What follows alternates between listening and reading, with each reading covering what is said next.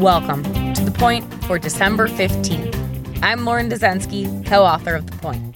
I'm here to cut through the political spin to bring you the news you need to know. Senate Majority Leader Mitch McConnell took to the Senate floor on Tuesday for a big announcement. He told members that following the Electoral College meeting on Monday, the Electoral College has spoken. Quote, "Today, I want to congratulate President-elect Joe Biden." End quote.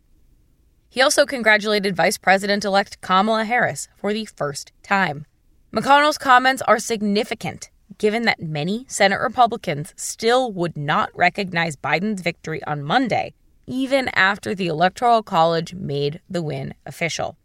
McConnell, a Kentucky Republican, made the remark after talking about the Donald Trump presidency in the past tense, touting Trump's administration's accomplishments, including the country's economic prosperity, foreign policy, judicial appointments, and bold regulatory changes. Democrats have criticized Republicans' refusal to accept the outcome of the election and highlighted how it took more than 40 days since Americans went to the polls for many GOP members of Congress to speak up. McConnell said that while millions wished the election would have yielded a different result, our system of government has processes to determine who will be sworn in on January the 20th. The Electoral College has spoken.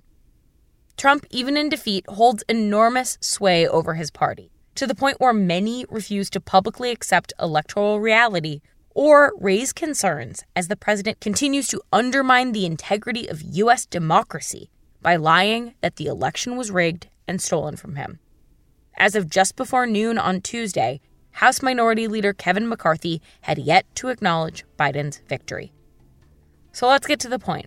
At last, Senate Majority Leader Mitch McConnell said those four magic words, President-elect Joe Biden. And that is The Point for December 15th, 2020. Thank you for listening. For more updates throughout the week, subscribe to The Point newsletter at cnn.com/thepoint. If you like this audio briefing, you can get it every single weekday on Google Home or Amazon Echo. Or subscribe on Stitcher or Apple Podcasts or your favorite podcast app so you never miss an episode.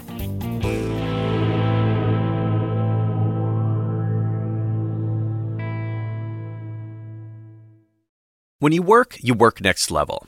And when you play next level. And when it's time to sleep, Sleep Number smart beds are designed to embrace your uniqueness, providing you with high-quality sleep every night. Sleep next level. J.D. Power ranks Sleep Number #1 in customer satisfaction with mattresses purchased in-store. And now, the Queen Sleep Number C4 smart bed is only $1,599. Save $300 for a limited time, only at Sleep Number stores or sleepnumber.com. Prices higher in Alaska and Hawaii.